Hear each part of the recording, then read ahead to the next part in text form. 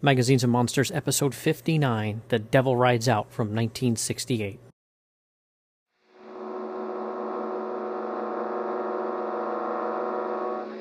Rex, do you believe in evil? As an idea. Do you believe in the power of darkness? As a superstition. Now there you are wrong. The power of darkness is more than just a superstition. It is a living force which can be tapped at any given moment of the night. Why, on one night of 1 year,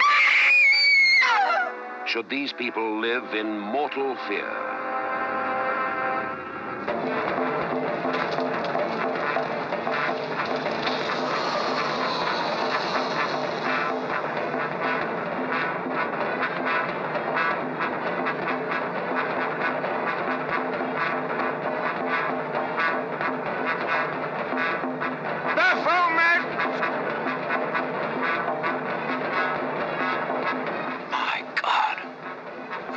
Of Mendes, the devil himself. Christopher Lee as de Richelieu, who knows he must fight the devil's power to the death. My God. Don't look at the eyes, Rex! Eyes, once filled with love, are consumed with fear. For Tanith is now promise to the devil. Listen carefully to what I say. This is Makata, the devil's chief disciple. Your will is leaving you, slipping away. The Devil's Bride, from bestseller author Dennis Wheatley's The Devil Rides Out, fills the screen with a special kind of visual terror. On your feet quickly! Back to back, join hands! You will hear his evil. You will feel his evil.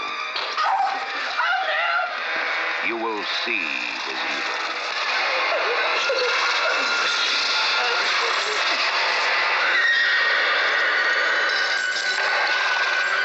If we once catch sight of his face.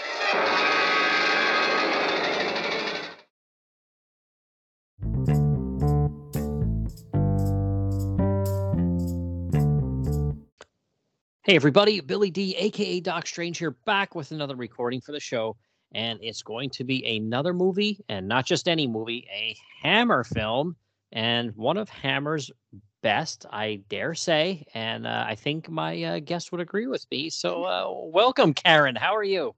Hey, Billy. Thanks for having me back. Doing well. And how about yourself? All right, fantastic. So the last time you and I spoke, we talked about probably Hammer's best sci-fi film. The third installment of the Quatermass films, which was, fantastic. And, yeah. This film we're going to talk about tonight here is pretty well received as well. Not that it was when it first came out, but it definitely has grown into having a cult status, dare I say. Yeah. So this is definitely one that, a lot of people point to as one of their best. And we're going to be talking about The Devil Rides Out from 1968. So what was your first experience with this one? Well, this one, it's kind of an oddball for me. I didn't discover it until, I want to say much later in life, probably in my 30s or later, because I think I first saw this when it was on Turner Classics. Um, I don't remember it being shown on like my local LA stations, which is where I usually would get Hammer films. They would show Hammer on like the Saturday night, monster movies, and we got all the Draculas and Frankensteins and all that stuff. But um, the Devil Rides Out, or Devil's Bride, as it was known here in the U.S. I don't have any memory of seeing it as a kid. So I just don't know if it was packaged with all the other Hammer films, or it just wasn't that popular and it wasn't shown. But I do know that I saw it when it was on Turner Classics, and seeing it as a little bit older person, really picked up on the quality of it, and then also just kind of the uniqueness of it, how it stood out from a lot of the other Hammer films, especially with Christopher Lee being the hero of the piece. That was really unique. Hmm. And yeah, it's just, it's just a really well done film, a really great kind of occult thriller picture. Hmm. Yeah, what about yourself? Where did you catch it first? It had to have been on television as well. I'm thinking maybe 15 years ago, maybe 20 years ago at the Mm, most, but it definitely isn't something I ever saw on, television when I was a kid either. I mean, I'll be honest, if I would have tried to watch this on TV and my mom would have saw this, she would have been like, "Get that off." I would have been in the doghouse if I would have got oh, caught watching this film. So, but yeah, yeah. I think it definitely didn't get the airplay because just like you said, Lee as Dracula and Cushing as Dr. Frankenstein. I think those were looked upon as the more iconic films and roles, so that's why they could constantly get airplay, and this Hmm. one really didn't. That's probably what was going on, I would assume. Yeah, that's my guess too. Yeah, but yeah, it's a good one. It's a, like I said, over the years, this has grown to be one of people's favorites. When you will ask a lot of people, "What's your favorite Hammer film?" A lot of people will say this film, or it's definitely in their top three, top five, whatever. Hmm. It's definitely there. It's a Yeah. really really strong film. Yeah, it's definitely. I started thinking about, well, what's my top Hammer films, and Mhm. I think this is in my top three. I'd probably put it up there with well, the Quatermass in the Pit, and I like the Mummy an awful lot too. So Mm. now everybody's going, but what about Dracula and blah, blah, and it's like, yes, I like all those too, but there's just something about those three that I really really enjoy. So.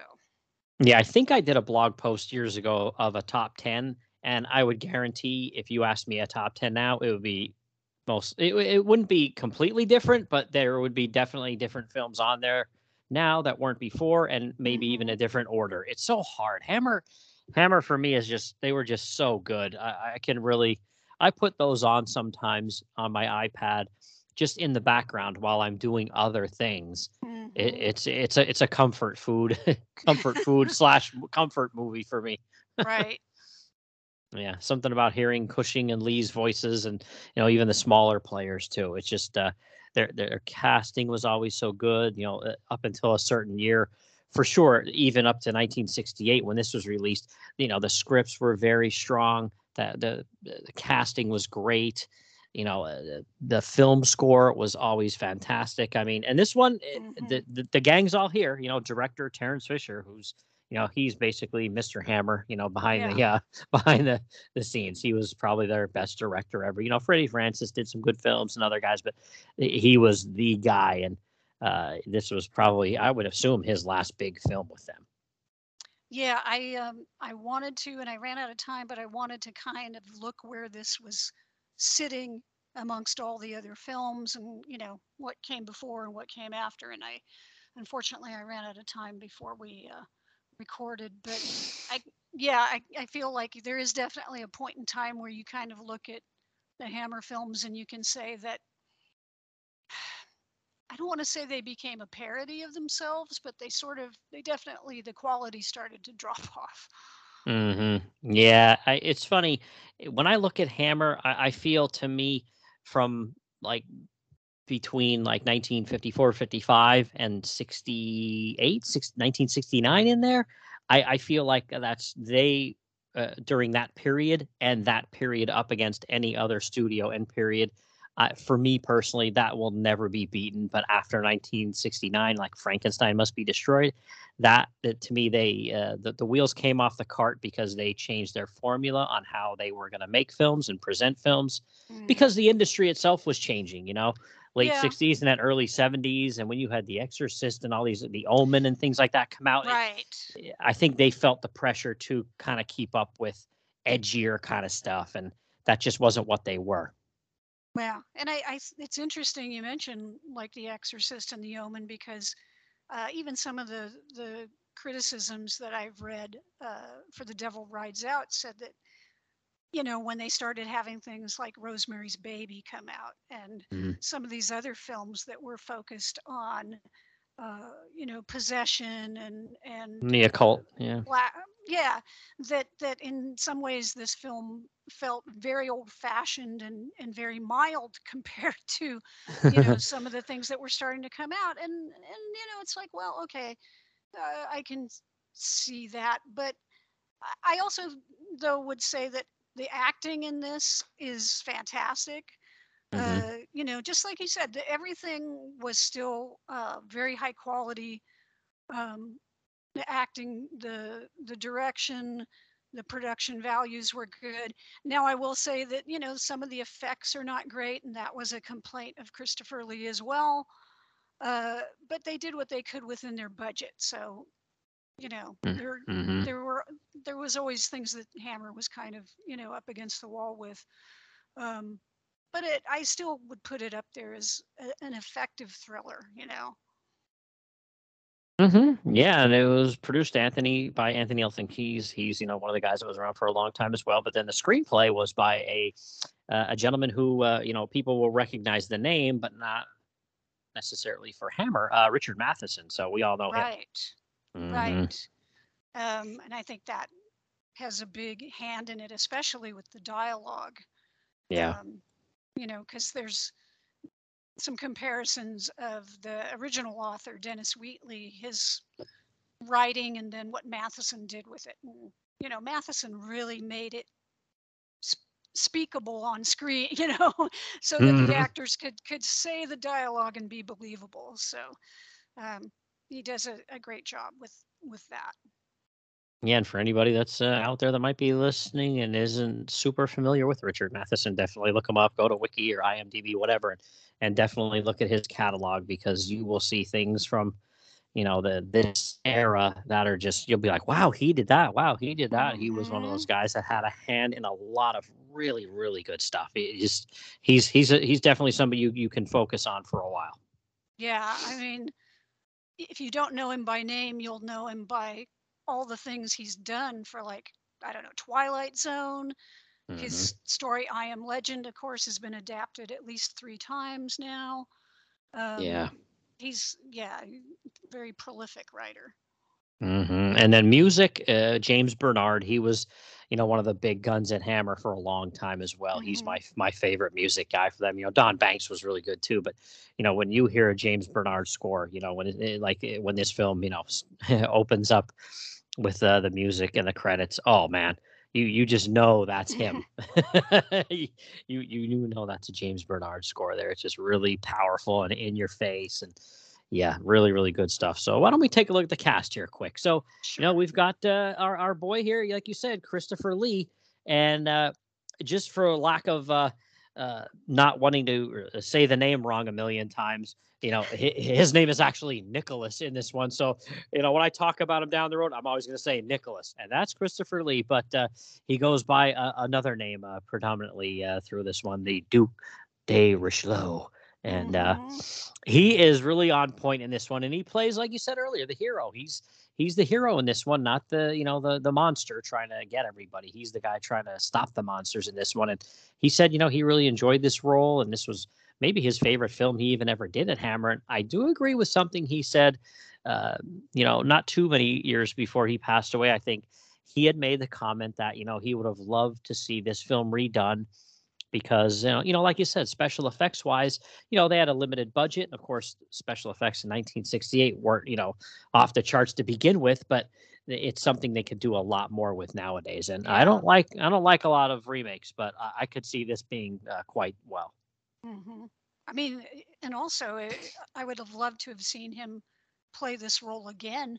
Hmm. Yeah. It's sort of an Indiana Jones kind of character going around, throwing down these occult menaces. Hmm. Because he was just so believable in it. He has such a strong personality, and the same way he projects strength and force as like Dracula, it comes across he has that same conviction and power as this character, the Duke in this film. Only he's there trying to protect his friend and stop this evil plot and everything. So it's just a shame he didn't get to more roles like that. Yeah, and he's every good protagonist needs a good antagonist. So what about our buddy Charles Gray here? I liked him quite a bit. What about him? Oh man, well he plays Mokata, the Hmm. cult leader. What I thought was really fascinating about that was that I guess the first choice that the makers of the film had for that role, I'm going to butcher this name, is is Gert Frobe, who played Goldfinger. Oh, okay, yeah, I gotcha. So they originally wanted to try and get him for the film because I think they got the rights for this back in like '63, and they kind of Hmm. were futzing around with it for some time because there was some hesitation about Yeah, whether they could. censors. Right, the censors were the British censors going to let them do this movie about the occult and everything. So they had approached Gert Frobe, and then he played Goldfinger, and then it was like, hey, this brother's got to get paid, and they couldn't afford him. So then they went to Charles Gray, and of course he's fantastic because he has that menacing glare and Yeah. everything. He did a great job. Of course, then he later goes on to play another Bond villain, Blofeld, in Diamonds Are Forever Hmm. a few years later. So they had two. They were going after Bond villains, maybe unknowingly, but I thought that was an interesting connection between the two men they wanted to cast for the Hmm. role. But yeah, he's very intense. And on one hand, he's sort of effeminate in a way in his mannerisms and his speech, but he also has that same really forceful, um, like force of will kind of that Christopher Lee has, which is you know a little bit menacing and well, not a little bit, a lot menacing and Yeah. threatening. So yeah, he was great. Yeah, he was really good. He's one of those people that, um, this is like this film isn't about like like you said about earlier, like the mummy. It's not like there's a mummy or a Frankenstein monster in this chasing people around. Mm-mm. It's just a guy, and it's him that's kind of behind all of this, and he is just like again, he's just a guy, but he is very scary and menacing, Yeah. but as much as a monster, I would say. Oh yeah. Well, the scariest things really are people. Mhm. Yeah. Oh, yeah, yeah. Reality is a lot scarier than monster movies. Oh yeah. Oh yeah. I watch monster movies to get away from reality. So Yep, you're not kidding. That's why I don't wanna watch horror movies that are based on anything that's, like, really going on. I'm like, "Nah, give me yeah, escapism, give me fantasy. I don't wanna see reality." exactly. I don't want to know what's really going on. No. Just give me something completely ridiculous. Thank you. Yep, absolutely. So, one of the other big players in this one was Rex Van Ryn, and he was played by Leon Green. And this is Christopher Lee, his character, Nicholas, his good buddy here. This basically the film centers around the two of them Hmm. and a younger guy, um, Simon Aaron, and played by Patrick Maurer. And they basically are kind of keeping an eye on him. But what did you think of that character too? I thought he was an interesting contrast to Lee. Yeah, he was much more of sort of the bare knuckles. I'm gonna charge in there and just start, punching people. Hmm. Guy. Um, and he was, like a good sidekick for I want to say Christopher Lee, for Nicholas, for the Duke, whatever. Yeah. I found it interesting. Did you see? I don't know if you saw any of the commentary or anything, but Mm-mm, no. apparently his voice was entirely dubbed. Oh yeah, yeah, by Patrick Allen, Yeah. who is again, he's one of these guys that he's been in some really good movies too.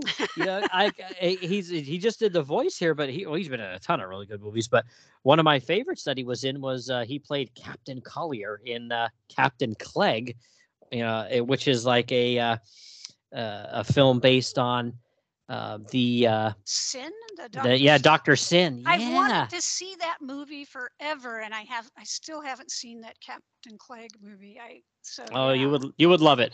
It's Man. his performance in it is fantastic, and Cushing and Michael Ripper too are off the charts in that one. It's Mm, fantastic. So yeah, I gotta, I gotta, definitely look that one out. gotta track it down. Yeah, I was Yeah. really surprised because usually, like, when people are dubbed, Mhm. I'm pretty good at picking up on it. I had no idea he was dubbed. No Yeah, they idea. did. Good job. Yeah, they did a real good job. Yeah, he was in Night of the Big Heat too. That's another crazy one with Okay. You Cushing and Lee. That's right. You mentioned that one to me before. I still Yeah. gotta have it on my list here. Yeah, that's a good sci-fi horror kind of flick, like about aliens. So yeah, definitely that's another one to check out. But yeah, he was pretty good though. Yeah, like you said, he's the skeptic in this movie in the Hmm. beginning, and Lee is, the believer, but he's a skeptic, but it doesn't take him long to not be a skeptic anymore, Well, which is great. yeah. After a few of the things he sees, Mhm. he can't deny it. And it's interesting too.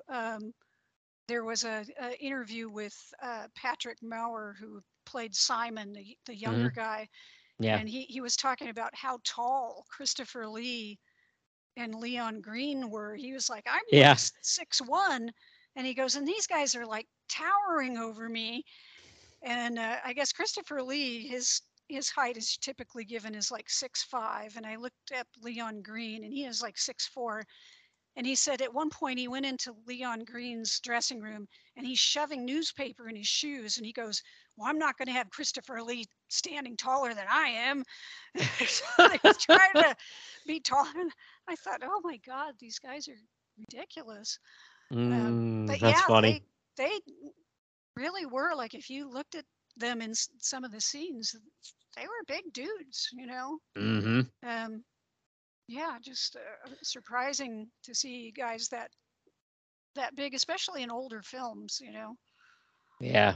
Yeah, so his character Simon Aaron is like a pretty wealthy younger guy, and they're Hmm. kind of looking after him because they were in a war in the military service with his father, and I Right. guess his father had passed away, so they said, "Hey, we'll look after him." So that's the connection there. But yeah, there was. I mean, this one, the girl that played Tanith, her name, good luck with that. It looks like the shoe company Nike. Yeah. So I'm not sure if it's Nikki or what, but and even her last name is Arrighi. I'm not even sure how you pronounce that either. Arigi, Arigi? I don't. maybe. Yeah, I don't know. Was she in any more Hammer films? Not that I'm aware of. No. Hmm. Yeah, this is the only film I actually no, I'm sorry. I just looked too. It's saying she was in Countess Dracula, which I have seen a couple of times. Not Okay. one of my favorites, because again, it's 1971, and I think by then, unless you talk about Twins of Evil, maybe because Cushing's great in that one, I think Hammer was completely off the rails by 71. Yeah. For me, they just were. But yeah, she didn't have a huge career, but maybe about 7 years. So. But yeah, she was pretty good at this one. I liked how she kind of was. She was almost like under a spell, under Mokata's spell through this. Hmm. The majority of this movie. So I thought she played that part really well. Right. Hmm. Yeah. She was definitely kind of off. Hmm. So whether it was something she was affecting or that was just the way she was, whatever it was, it seemed to work. So Yeah, I'm not sure. Yeah, like I said, I'm not sure if that's who she was. That's the part she was playing. Maybe she's a recreational smoker. That's okay too. I mean, hey, whatever you got to do to get into the part. we can credit casting and say, hey, they knew what they were doing. So Hmm. And yeah. then there was a house out in the country where Nicholas, Christopher Lee's character, his niece and her husband, Hmm. and their little girl Peggy, were out there, and that's Sarah Lawson. She played Marie Eaton, and again, she's somebody I know from. She was also in Night of the Big Heat as well. So yeah, she played Patrick Allen's wife in that movie, which is hilarious. But yeah, so yeah, she was pretty good too. I think she hasn't. It's not that she had a huge part, but towards the end, her part got pretty significant, right? Right. And I enjoyed the scene she had where she was going toe to toe with Makata and trying to resist him, and Hmm. that was a really excellent scene.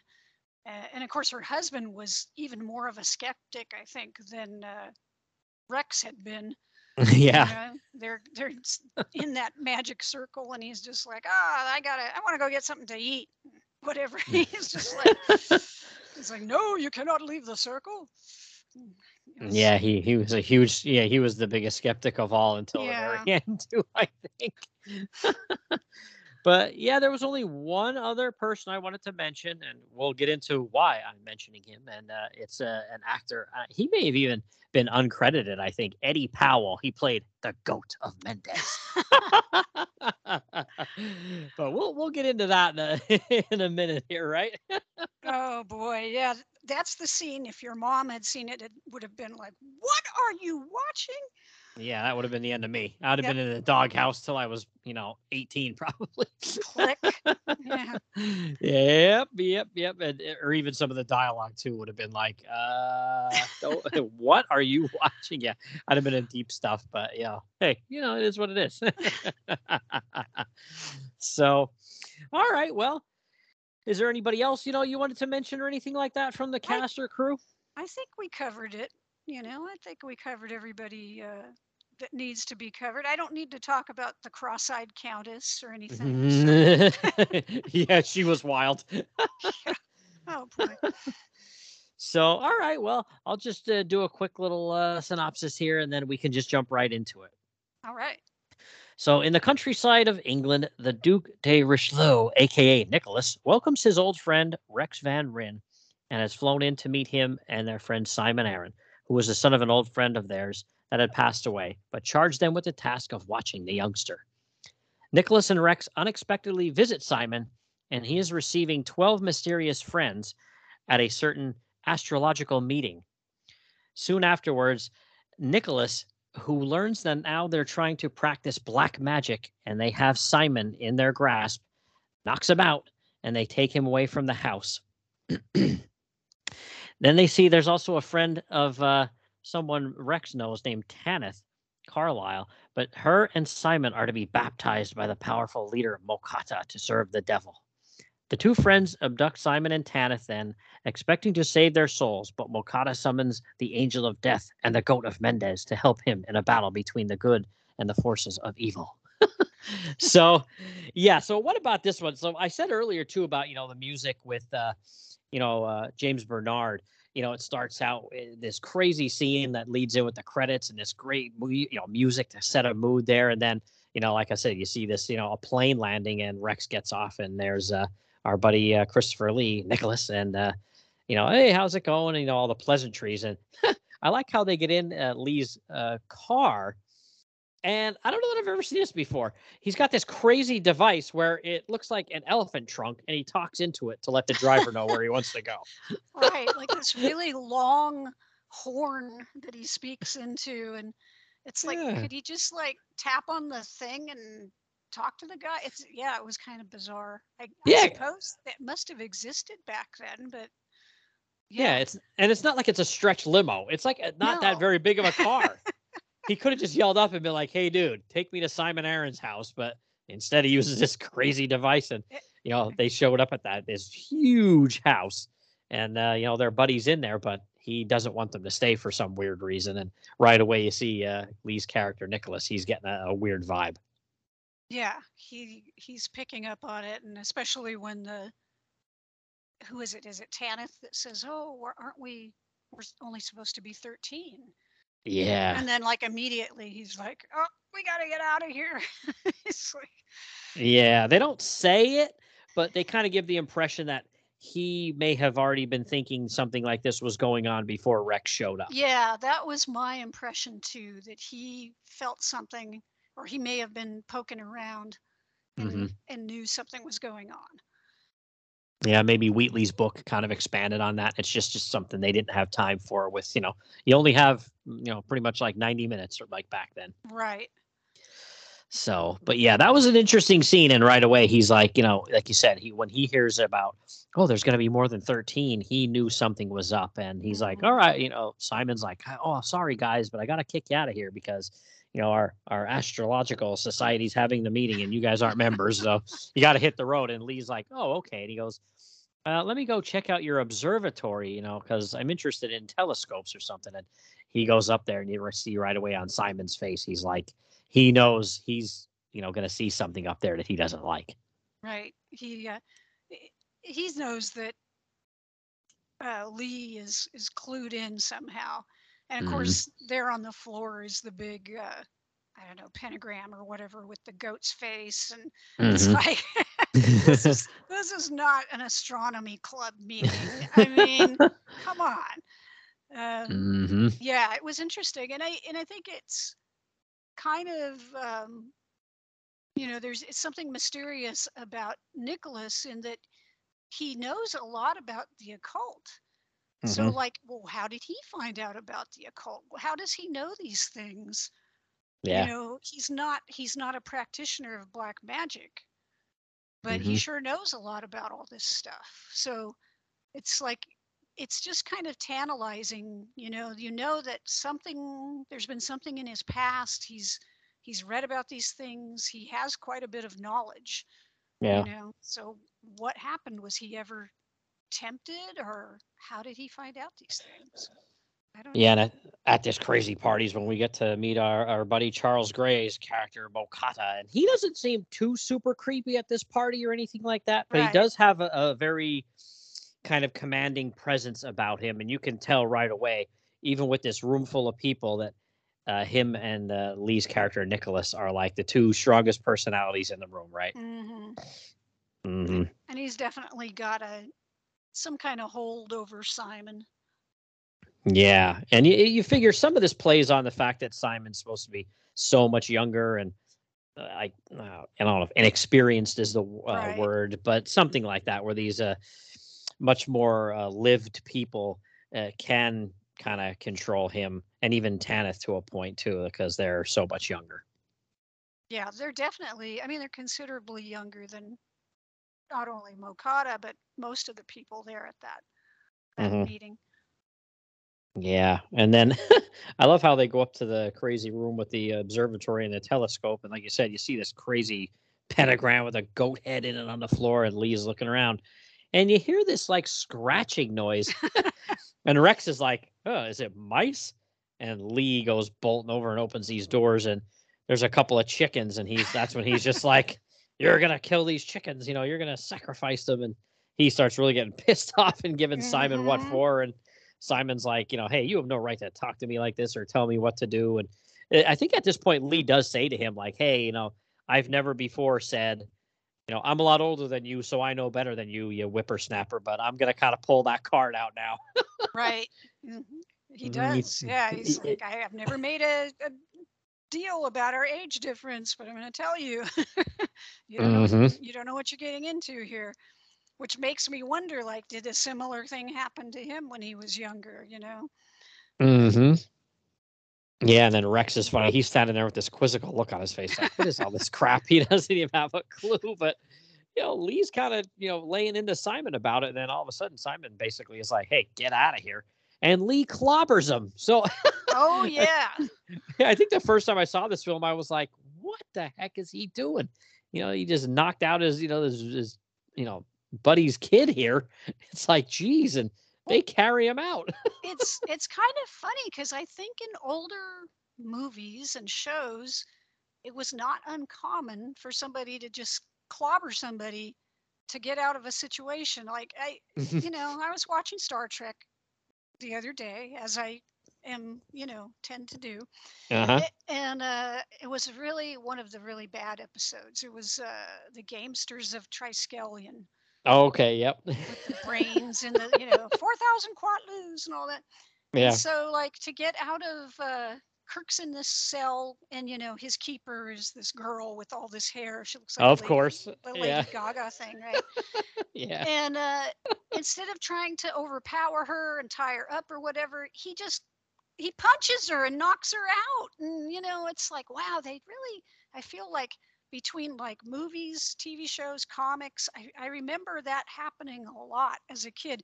Like, there were certain things back in the day that were like common plot things, knocking people out, quicksand. I don't know. There was stuff like that was always popping up, and we don't The see tropes. Yeah, tropes like that, and we don't have them anymore. You would never see like a movie where a guy would just like clock a woman, and I've got to get you to safety, and he'd punch a woman and take her away or something. But Yeah, and not to get sidetracked about Star Trek, but I remember seeing that episode when I was a kid, and I was like, what did he just do? Because, I was raised a single parent home, and my mom was, very much like, I don't want to ever see you getting into a fight with anyone. But like, I couldn't even imagine if I would have had to come home and tell my mom or someone else did that I had hit a girl. I think she would have sent me to like military school or something. Like it would have been over. So I was just like, I couldn't be like, I can't believe Kirk did that, even to get out of a jam. I know. I was like, no way. But all right. Such a terrible episode. But yes. So when I saw him punch the kid, I was like, what? I was the same. I was like, what? And then it was like, oh yeah, they did that. Yeah, because like literally the scene cuts to the two of them creeping down the stairs to get out of there. And Simon is like, Rex has Simon thrown over his shoulder like a sack of potatoes. Yep. And they go creeping out. Like I think the butler tries to stop them, and if they clobber him too, or chuck a chair at him or something, and they run out the door. And Mokata comes running out, and he's looking around, and you can see he looks really pissed off. So you're like, uh-oh, this guy, like, this is going to lead to something not good. And this guy's going to be behind it. And I think they go right back to Nicholas's house, do they not? Yeah, they take him back to his house, and then he works his own little hypnotism on him. Yeah, that's crazy, isn't it? Yeah, he's like, not only does he know about the occult, he knows how to hypnotize people. He's got a car with a horn in it. Like he's a really wild dude in this movie, man. Christopher Lee, this is one of his more iconic roles. Absolutely. Yeah. But yeah, they kind of hypnotize him and put him out and make him go to bed. And they put I think it's like a crucifix around his neck. And, Lee thinks, oh, this will protect him. But we then see our buddy Mokata.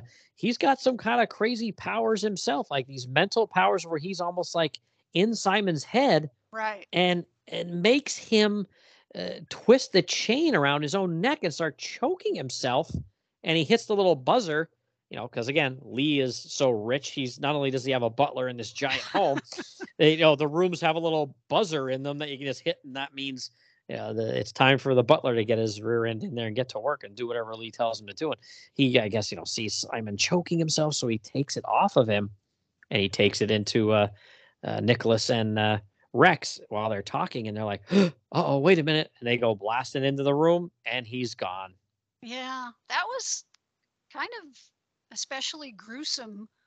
He had him strangling himself with the chain. And I mean, I guess the I don't know, were we supposed to assume that Simon could not take the chain off, that Lee's hypnotism made it impossible for him to do that, so the only way to get it off was to have the butler take it off? And I don't know, but that was pretty nasty stuff. He was choking himself and feeling for the little buzzer, and it was like, oh yeah, it looked really realistic to me. It did, yeah. He looked like he was going purple, and it's like, oh, okay. Yeah, that was. I'm kind of glad I didn't see this as a kid, because I think I would have really freaked out. Yeah. I don't know if I'd have been able to handle this one either. I mean, like you said, it's not super scary or crazy or anything like that. Like I saw, I'm trying to think the first time I saw The Exorcist, because that really freaked me out. And I even tried to watch, like I watched that when I was probably maybe 10, maybe Oh 12. wow. Yeah, Wow. yeah, yeah. And I was like, it gave me nightmares. It was awful. So Yeah. literally, like, I don't know, it was like 5 or so years later. I'm a teenager. I'm tough, and that doesn't make me scared. And I tried to watch it again, and I was like, nope. It's like, nope, this isn't for me. I can feel the nightmares creeping right back in. So I was like, I'm not watching that again. But yeah, like you said, if you're a young enough kid and you would even see this movie, I think, Mokata and some of the things we're going to talk about coming up, it would have freaked me out. Mm-hmm. But Sure. yeah, so Rex, they think Rex and Nicholas are like, oh well, he must have went back to his house, so let's go over and go after him. And what did you think of this scene when they go up to the crazy observatory and this like I don't know, Ugh. what do you the voodoo guy or what do you want to call this guy? Well, yeah, that scene doesn't play as well today as it might have, you know, 40, 50 years ago. Um, I liked the atmosphere of it all. I thought, it was kind of creepy and Hmm. everything. But then, like you said, like then this black dude just shows up and like I guess it was supposed to be like a voodoo kind of thing, or it was That's what I demonic. thought. Right. I Yeah. thought it was sort of demonic and voodoo-ish, but there's nothing like innately frightening. I think he had red eyes. Hmm. But my cringy part of me was like, oh, are they trying to say it's scary because it's a black dude? And I was like, I don't Yeah. know if there was supposed to be any racial overtones there. I don't really think so. I think it was probably more sort of along a more a voodoo kind of thing because it was 68 and I think voodoo was kind of becoming a popular thing. Oh yeah. But Yeah. yeah, it was just kind of weird. I liked the ambiance of the scene, how they were referencing like, oh, it's cold in here and Hmm. the music and everything. But then it's kind of peculiar when the guy shows up because it doesn't play the same way I think as it was intended originally. Um, but Hmm. and but it is kind of creepy. He's like, don't look at him, don't look at his eyes and stuff. And I'm looking, it's like, well, yeah, he's kind of a creepy looking dude, but um, Hmm. you wonder if they had it to do over, like they were talking about doing it with, new special effects, would it be something more demonic, like when they show the Goat of Mendes, would it be something Yeah. more like that, Was it Yeah. more a budgetary issue? Like, well, what's scary? Well, Sam over there, if we put a wig on him and ask him to stand in the circle, I I don't know. So, Yeah, well, he I don't know. basically just kind of hypnotizes Rex because he looks at his eyes, even though Christopher Lee tells him like 5 times to not look at his I eyes. know. Don't look at his He's eyes. he seems to not be able to not look at his eyes. So he kind of like starts walking towards the guy, and I guess he would probably have ended up dead. But Lee cites some kind of crazy little spell of his own and chucks the crucifix at it, Mm-hmm. and poof, it just goes away. And he's like, "We got to get the heck out of here." And they go booking out of there and get in the car, and they're headed back. And that's when Rex is just like, "I take back everything I said. I'm a believer." I love that part because it's like, yep, it didn't take him long. But yeah, it's funny now. They kind of like game plan then about what they're gonna do here and this and Mm-hmm. that. And I know at one point too, that one scene kind of is a little creepy too, where Rex picks up Tanith and she's like, where are you taking me? And he's like, I just wanted to take you to lunch because she thinks, he's trying to like kidnap her or something like that. And he's like, Yeah. oh no, no, no, which he really is. But all of a sudden, you can hear Mokata's voice calling to her, and she gets that like kind of trance like look over her face, Mm-hmm. and then his face is in the mirror on the side of the car. That's really creepy. Right. He has this ability to project his will or whatever, his thoughts to her and to Simon. I guess because he's got some influence over their minds. Hmm. And especially her, though, he has like a very strong control over her, which they also say at some point that she's like a medium, I guess, or a, what do you call it? A conduit or something. Back to back, quickly.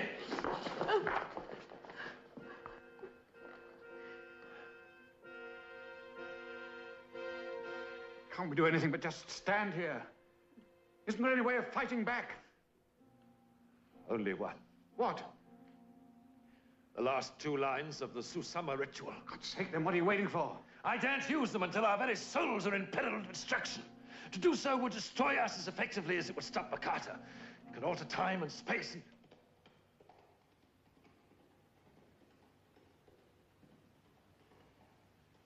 What is it? He has given up trying to get Simon. He has sent the angel of death himself to claim him. And us? If he once breaks into the circle, if we once catch sight of his face,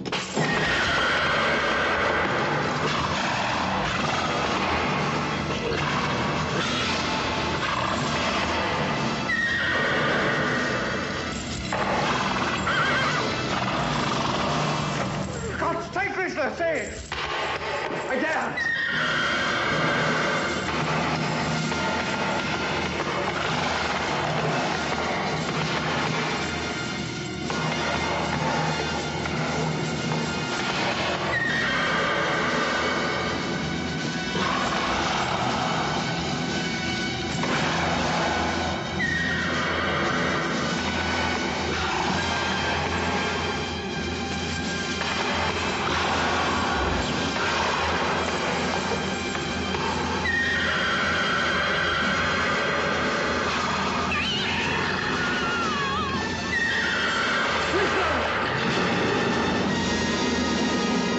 Oriel Seraphim Io Potesta Zati Zata Galatim Galata! Yeah, for like psychic power or something. Yeah.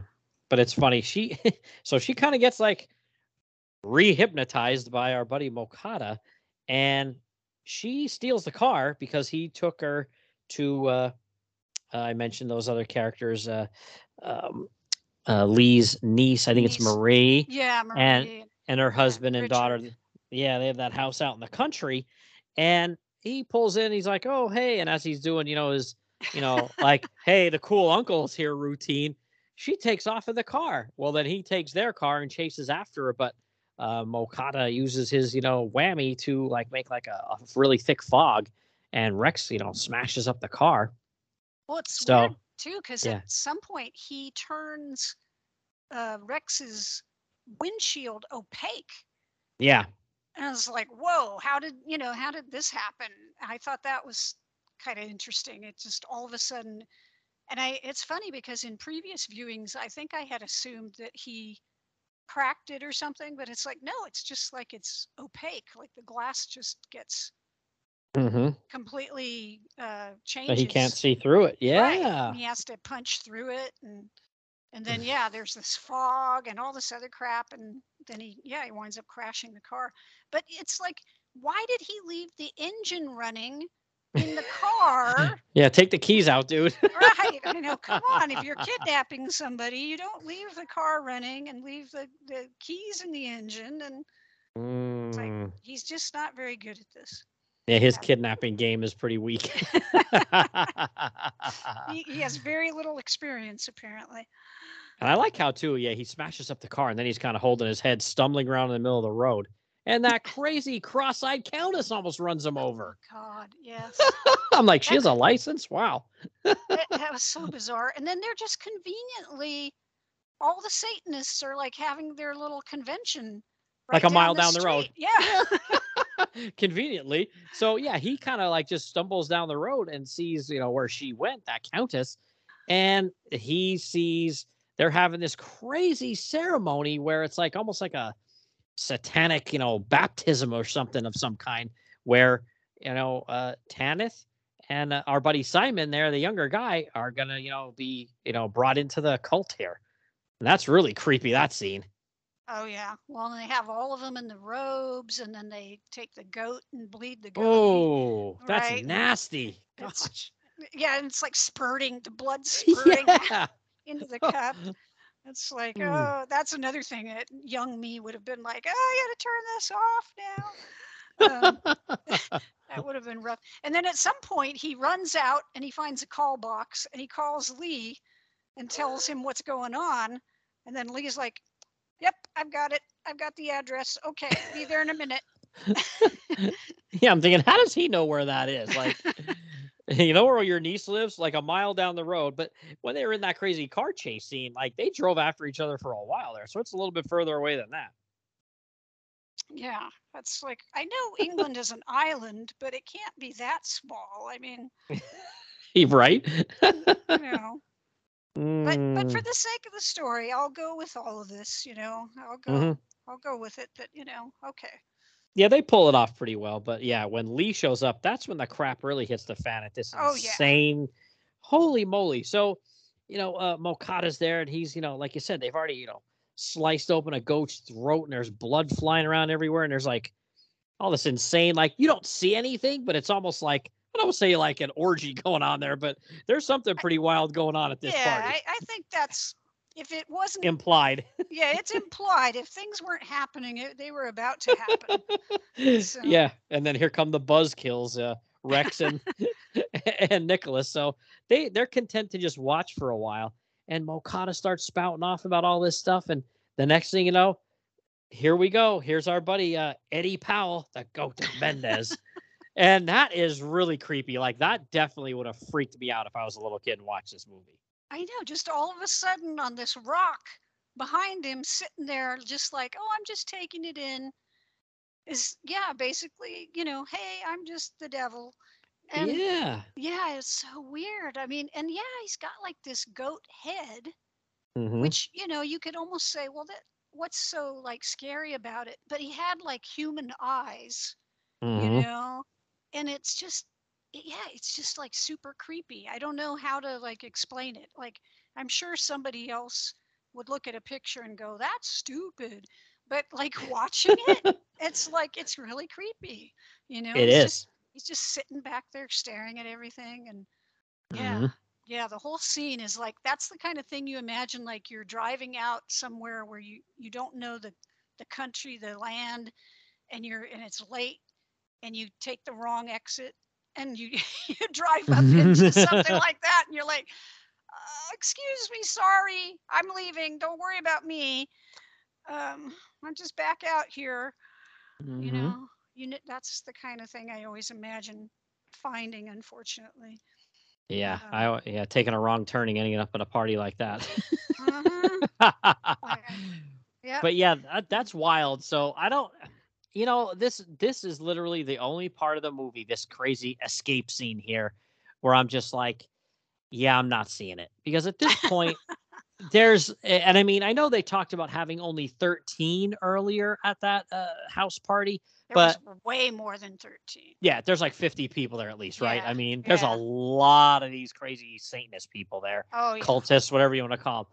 But somehow, Rex and Nicholas managed to, get Simon and Tanith and get in the car and get out of there. And it's like, yeah, I really can't suspend, belief to see them pulling this off, right? I mean, those people have to be the biggest weenies ever, because just two guys and one stays in the car the whole time. I mean, I guess, if somebody's driving a car around and you're afraid you're going to get run over, that's one thing. But they could have easily jumped up on the car, after he passed them by. And then like Rex is throwing these huge like roundhouse punches. Like mm-hmm. he's reaching way back, way back, and Mm-hmm. signaling every punch.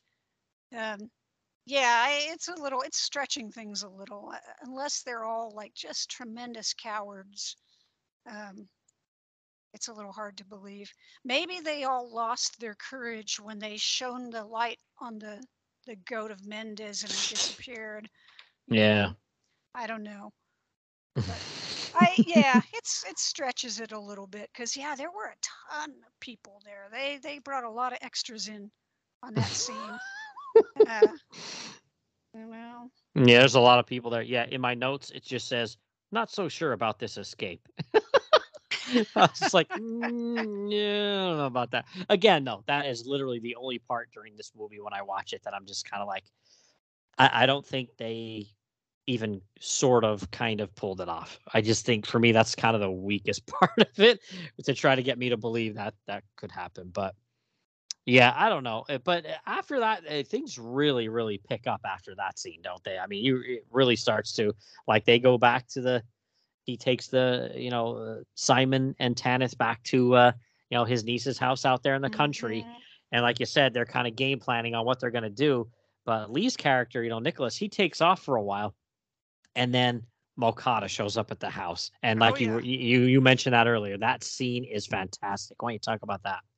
Oh yeah. So then he comes and he wants to, of course, he wants to see Simon and Tanith. Simon and Tanith, and then Marie comes and she's like, basically running uh, a block on him, like, no, you're not going Hmm. upstairs, and he starts trying to work his control over her, and then knowing that like Tanith is upstairs, he starts to exert his will on her, and same thing with Simon, and they try to each individually they have different people watching over them, and they try to as they're under his control, you know Hmm.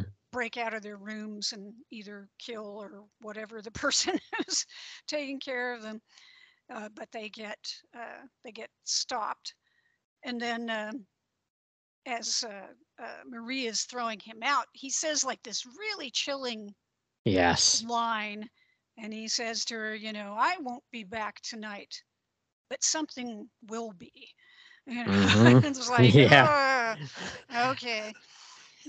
And Hmm. that whole sequence was just so well filmed and performed, and I know I had read that they sort of based his role on Aleister Crowley, and Hmm. this whole idea of this crazy magician, um, but Charles Gray really is intense, and Yeah. when he's doing that stare, you could really feel like his own personal uh I don't know how to say it any better, force of will, acting on Hmm. on the camera. You just feel like he is forcing these people through whatever means to do what he wants, and yeah, it was very convincing. Hmm. Yeah, and then something and some things do come back that night. That's a really good Hmm. scene too, where they're, like you said, they kind of get in this circle and say, hey, we know Mokata's gonna come back, or he's gonna send something after us. And wow, what a crazy thing is. And like you said, effects wise, obviously it's not that great. Like with the spider, like there's a spider and it looks like it's gonna attack the daughter, but it's not really the daughter. And Hmm. Christopher Lee's character, Nicholas, he's aware of all these things and how to kind of combat them. But when you have, three other people in this circle that you need to try to keep safe, and they're skeptical or they're just not prepared, it really is like an edgy scene there, because you really don't know what's going to happen. Yeah, I mean, you've got the one guy, the husband, who is just totally not buying any of it, and he's got to try to keep him under control. And I liked there was the one part where, because they had sent Rex and Tanith. I think Tanith had Tanith run off, and Rex had gone after her. Yeah, yeah, I believe Yeah, so. Yeah. and so they stayed away. And at one point, while they're in the circle, they hear a pounding on the door, and what sounds like Rex's voice. And he's like, well, let me in, you guys, let me in. Why don't you let me in? And and of course, Nicholas has to tell him, do you really think that's Rex? Hmm. And then of course, then you hear like movement, and then all of a sudden, I think the candles go out, and yeah, it's Oh just yeah. very super creepy, right? So they have all that stuff, and yeah, the spider's a bit of a letdown because they couldn't really film it maybe the way they wanted to get the size across and everything. And I think originally they didn't even want to have a spider; they wanted some other thing, but they couldn't do the effects the way they wanted, so they used the spider. It's not perfect, I thought when they have the Angel of Death come in, I thought that was pretty cool. You know, it looked pretty neat um, Yeah. for the time and everything. Mm-hmm. One thing I just hadn't realized in all these years, I guess because I just accepted things on face value, when the Angel of Death opens its visor and we get this shot on the screen of like this skull and this like bright blue behind it, Mm-hmm. I just always thought it was sort of, I guess I thought of it as like, oh, it's like shocking, you know, that's why the blue is there. It's like, no, that was a blue screen. They were going to put something in behind it. And they didn't either have budget or time or something. So it's an unfinished effect. Um, but for me, it was just like, oh, there's this flash of this skull and the blue, and it's just like, oh, you know, a flash. So I guess for me, it always worked, but it was not. It wasn't supposed to look that way. So Yeah, like you said, this is one of them that I think Lee was correct in saying that it probably would benefit from a remake, just because, like if they wanted to redo that scene and have like a really scary, crazy looking spider, you could do that now with CGI. You hmm could make something start out small and grow to humongous size and be threatening, or just pop up and be big, and just that would work a lot better nowadays.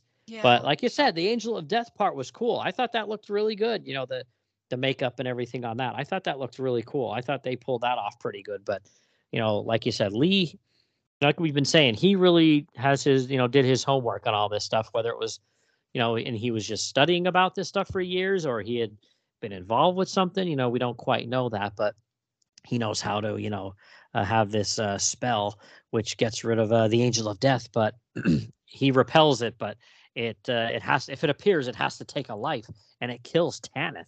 So that's kind of crazy. I was like, whoa, no way. yeah. That was bizarre. It was like, oh, she's dead, and kind of shows up out of nowhere, and it was like, oh, okay, well, that's too bad. And then the whole ending goes into really high gear. Yeah. Yeah. And Mokata kidnaps the little girl, Peggy, hmm this maniac. And wow. Yeah, that's crazy. And, that's just it. When you're talking about like, adults and stuff happening between them, you're thinking to yourself, okay, well, if you're an adult, you could kind of, defend yourself against somebody else, but it's a little kid. So it makes it even creepier and scarier. right. Hmm. And it's sort of like maybe they should have had the little kid go stay with relatives somewhere else. But Well, yeah, especially after Mokata showed up at the house, I would have been like, yeah, you can't be here anymore. ah, yeah, might have been a good idea. But anyway, But yeah, that final scene gets wild. Mokata kidnaps Peggy and takes her to this like almost looks like a basement in some crazy like old abbey or church or something right. like that. And Yeah. it's they turned it into their crazy cultist like hangout here. But yeah, it's wild. So they all basically try to stop Mokata from. He looks like he's got this dagger and he's going to sacrifice the little girl, but nobody hmm can seemingly stop him. But this is the part we talked about, I think, earlier too, for a minute, where we realized that I think it's like supposed to be Tanith's like spirit or whatever, like Right. kind of. I don't want to say possesses Marie, but kind of like Dead Man from like DC Comics, kind of like kind of hops in her body and he uses her body to help save the little girl, right? Right. Yeah, which was kind of bizarre, but Hmm. okay, sure. Yeah, it was a little weird. I feel like they had so many good ideas in this film, and they tried to, like usually what they do with novels is try to pull the things from it that they think are the most cool and that they can pull off. And you know how it is, a novel is like hundreds of pages, so Oh, right. you can't fit sometimes even half of it into it. So I kind of felt like, was there some things missing here that would have made this a little more effective that were in the novel? Maybe, I don't Well, know. apparently they cut out, there was like a whole other plot in the novel about um, Mokata. One of the reasons he was after Simon was Simon had this talisman of Set, which was supposed to give you like incredible power, and he was going to use it to start another world war. And all this other stuff. And so Matheson just, I think, probably wisely said, nope, we're not going to have that in the movie, and cut it out. Because I can't imagine how they would have done all that too in 90 minutes. I mean, Yeah. that's a lot. Yeah, it is. Yeah, and it's just it goes so like you said, it really I felt like they really sped things up in the last like 15, 20 minutes there just to kind of like get to the end because they felt like Mhm. most of the significant things had already happened. I won't say the end's a disappointment, but it's definitely not like I almost felt like the part when they were in the circle at the house was, more effective of a scene, and maybe that could have went a couple of steps further, and that could have been the ending of the movie. It's kind of funny because it's like they almost keep topping themselves or trying to, right? Because you have the whole Yeah.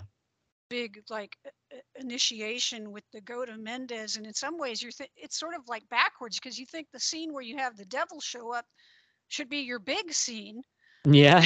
you know, and then the scene in the basement should be your least. That should be maybe towards the beginning. I don't know. Yeah, it's a little bit strange that we go from like this huge scene with all these people and the devil, and then we wind up in a basement, which is definitely how it feels. Like, oh, they're in this little teeny underground lair, and then yeah, after like Tanith uh, possesses, I always want to say Marie. yeah, Marie, and she speaks those magic words or spell or whatever. Then Yeah. there's like lightning and stuff inside, and like the earth splitting. It's like 10 commandments time. Yeah. It's crazy. And all the cultists get wiped out. And then what's really crazy is how it actually ends, because it was like at first I was confused. The first time I saw it, I was like, what is going on here?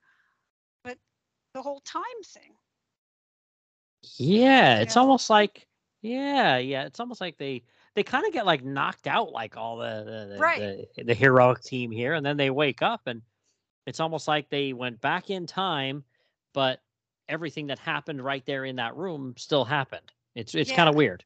Yeah. They wake up back in the house and Tanith is alive. Mhm.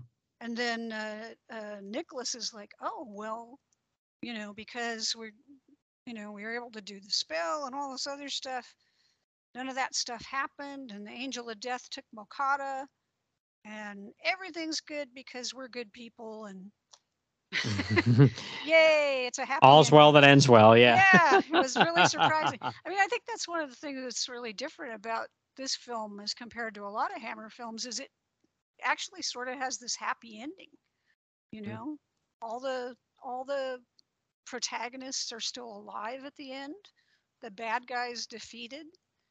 Um, they basically, saved the day, and you know, that's kind of unusual in a Hammer movie. Yeah, I kind of wonder like if because even though they started trying to, talk about making this film in 1963, but it didn't come out until 68 because they were afraid of, the whole Satan and the censors and all Hmm. that kind of stuff. Were they still feeling a bit of pressure with that? And that's why they, had the ending kind of be, very much, good defeats evil. And there was like not even a little, a tiny bit of, well, maybe not, I think maybe is that why they did that? I'm not sure. Yeah, it'd be interesting. I'd love to read the book. I go in a lot of old used bookstores and stuff, and I look for Dennis Wheatley books and never find any. I guess I'd need to be in England to to find some. Maybe I need to just like break down and go online and see if I could order some. But apparently, it was a really popular novel for its time, and I'd love to get a hold of it and just see how it's different from the movie. Yeah, they have a little plot synopsis on Wikipedia about it, and Hmm. it does, definitely. Uh, there was some like pretty stark differences, but like we said, that always is the case between Yeah. the book and the film. It has to be because sometimes decisions got to be made, and hey, some of them are probably the right ones, some of them probably aren't the right ones, but they have budgets and they only have, 90 minutes to get things in. And there's a lot of constraints when you're trying to take a novel and put it into a film. So Oh yeah. it's a totally different medium. So I try not to be too, beat up on adaptations too bad, just because it's just a totally different thing. Oh yeah. It's a different medium. And yeah, like you said, there's a lot of constraints. So you do But it what was you still can. good. Yeah, Oh yeah. it's still a really, really good movie. I don't want anybody to think we're kind of poo-pooing it here. No, it's definitely one you need to see. If you haven't seen it, you got to see this movie. So definitely look this one up. I don't know if it's streaming anywhere right now or not. Like Uh, you said, there was a Blu-ray out. That might still be available. the Blu-ray is very good. I think I got it from Shout Factory. Mhm. Um, I know TCM shows it sometimes, especially around Halloween. So Mhm. if you've got TCM, you can check and see if they're showing it. And I don't know about, some of the other services. I don't have like Shutter, so I can't check that. But maybe they would be something to check. Um, it's definitely a little harder to find than most of the Hammer films, but yeah, it's worth checking out at least once, if not more than once. Um, like you said, we may have picked some nits, but I love the film. I know you love it too. Mhm. And yeah, I'd love to see it like in a theater too. I'd love to, Oh yeah. be able to just catch it at some kind of like a Hammer film festival or something. But yeah, it's definitely one worth spending some time with. Yeah, for sure. Like you said, it's definitely one that doesn't get a lot of play, a lot of airtime, but it's definitely one you need to see, especially if you're into that genre of films or you're just a Hammer fan in general. You do need to see this one for sure. It's got to be on your watch list. Get out there and find it somewhere. Yeah, if you want to see Christopher Lee punching a guy out, you know, this Yep. is this is a good one. So Hmm. there you Yep. there you go. Yeah, and see him play, a heroic role, which you don't see that very often. So this is definitely one you need to check out. So, all right, Yeah. well, yeah, thanks for joining me, Karen. This was a lot of fun talking about this one. I really enjoyed it. So we'll have to, Oh, brainstorm another one in the future here we can talk about. But now we hit two of the big ones for Hammer, though. This one and like we did the Quatermaster. There's two of the big guns already there. and well, we did the Mummy too, so Oh, we and that one too. knocked off Yeah. three of them. So, well, Well, it's hey. always it's always a lot of fun, Billy, to talk about these movies with you. It's I don't know. It's just something like I think you mentioned maybe well, I don't know if it was before we started recording or after, but something about they're like comfort food movies, and Yep. that's definitely how I feel about them too. These and the Universal monsters are sort of Hmm. comfort food movies for me. So I just love talking about them. Yeah, especially the creature. Oh boy, the creature. Yeah, he's he's a good one. That's for sure. Yeah. Hey, maybe you could, if you get your hands on Captain Clegg, let me know what you think of it. I think it's Man, really, really good. it's funny because I spent some time on YouTube trying to watch the Disney Oh, Dr. Sin. Yeah. Dr. Sin. Yeah, it looked so terrible on YouTube, but I Mm. wanted to see kind of what it was about because I've heard a lot of people talk about it, and it was okay. I mean, I kind of lost interest midway, but it was it was all right. But yeah, Captain Clegg, it's definitely on my list now. Yeah, the Hammer version's a lot better in my opinion. I do like the Disney version too, but I think the Hammer version's way better. Yeah, I would kind of guess so. Yep, definitely check it out. So, all right. Well, thanks for joining me, Karen. So, if anybody's looking for you out there, where can they find you? Probably the best place is on Twitter. I'm at Walker_KM. Hmm. And then I also do a podcast with my friends Larry and Bob. It's the Planet 8 podcast. And we've been making an effort to move everything over to Podbean. Hmm. So the best place to find us is on Podbean, but we're also on a lot of other, like we're on Spotify and Apple and all those other Mm-hmm. places. So if you look at up Planet 8 on probably any app that you use for podcasts, we're there too. So you can find us there as well. Yep, absolutely. Look it up because you guys have been cranking out some good ones lately. One of my favorites you did lately was your top 10 robots. That was a lot Oh of fun. man. Yeah, that was a pretty silly one.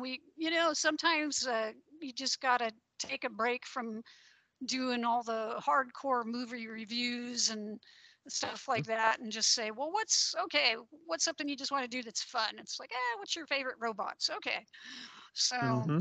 It was a lot yeah. of fun. I enjoyed it quite a bit. It was a lot of fun. Oh, I'm glad you liked it. Yeah. Hmm. So yeah, when we're gonna keep trying as best we can to crank out a couple of episodes every month. So uh, yeah, if people are into sci-fi and monsters and stuff like that, yeah, check us out. I think they'll enjoy it. Yeah, a lot of fun and always, Star Trek sci-fi references. So that's always another good reason to tune in. Oh, for sure. Awesome. So, all right. Well, again, thanks for joining me, Karen. This was a blast. I enjoyed having you on as usual. Like I said, we'll have to, get another one down there and down the road. Maybe it seems like we're on like a quarterly schedule. So we'll definitely have to think about something again, maybe for early next year. Yeah, sounds like a plan, Billy. Like I said, I really enjoy it. And who knows? Maybe I can get Captain Clegg under my belt or something. I think you'll really enjoy that one. So yeah, definitely try to seek that one out. But all right, All well, right. that's gonna do it for this one, and we're gonna get out of here, and then I'll come back in to wrap up the show in a minute.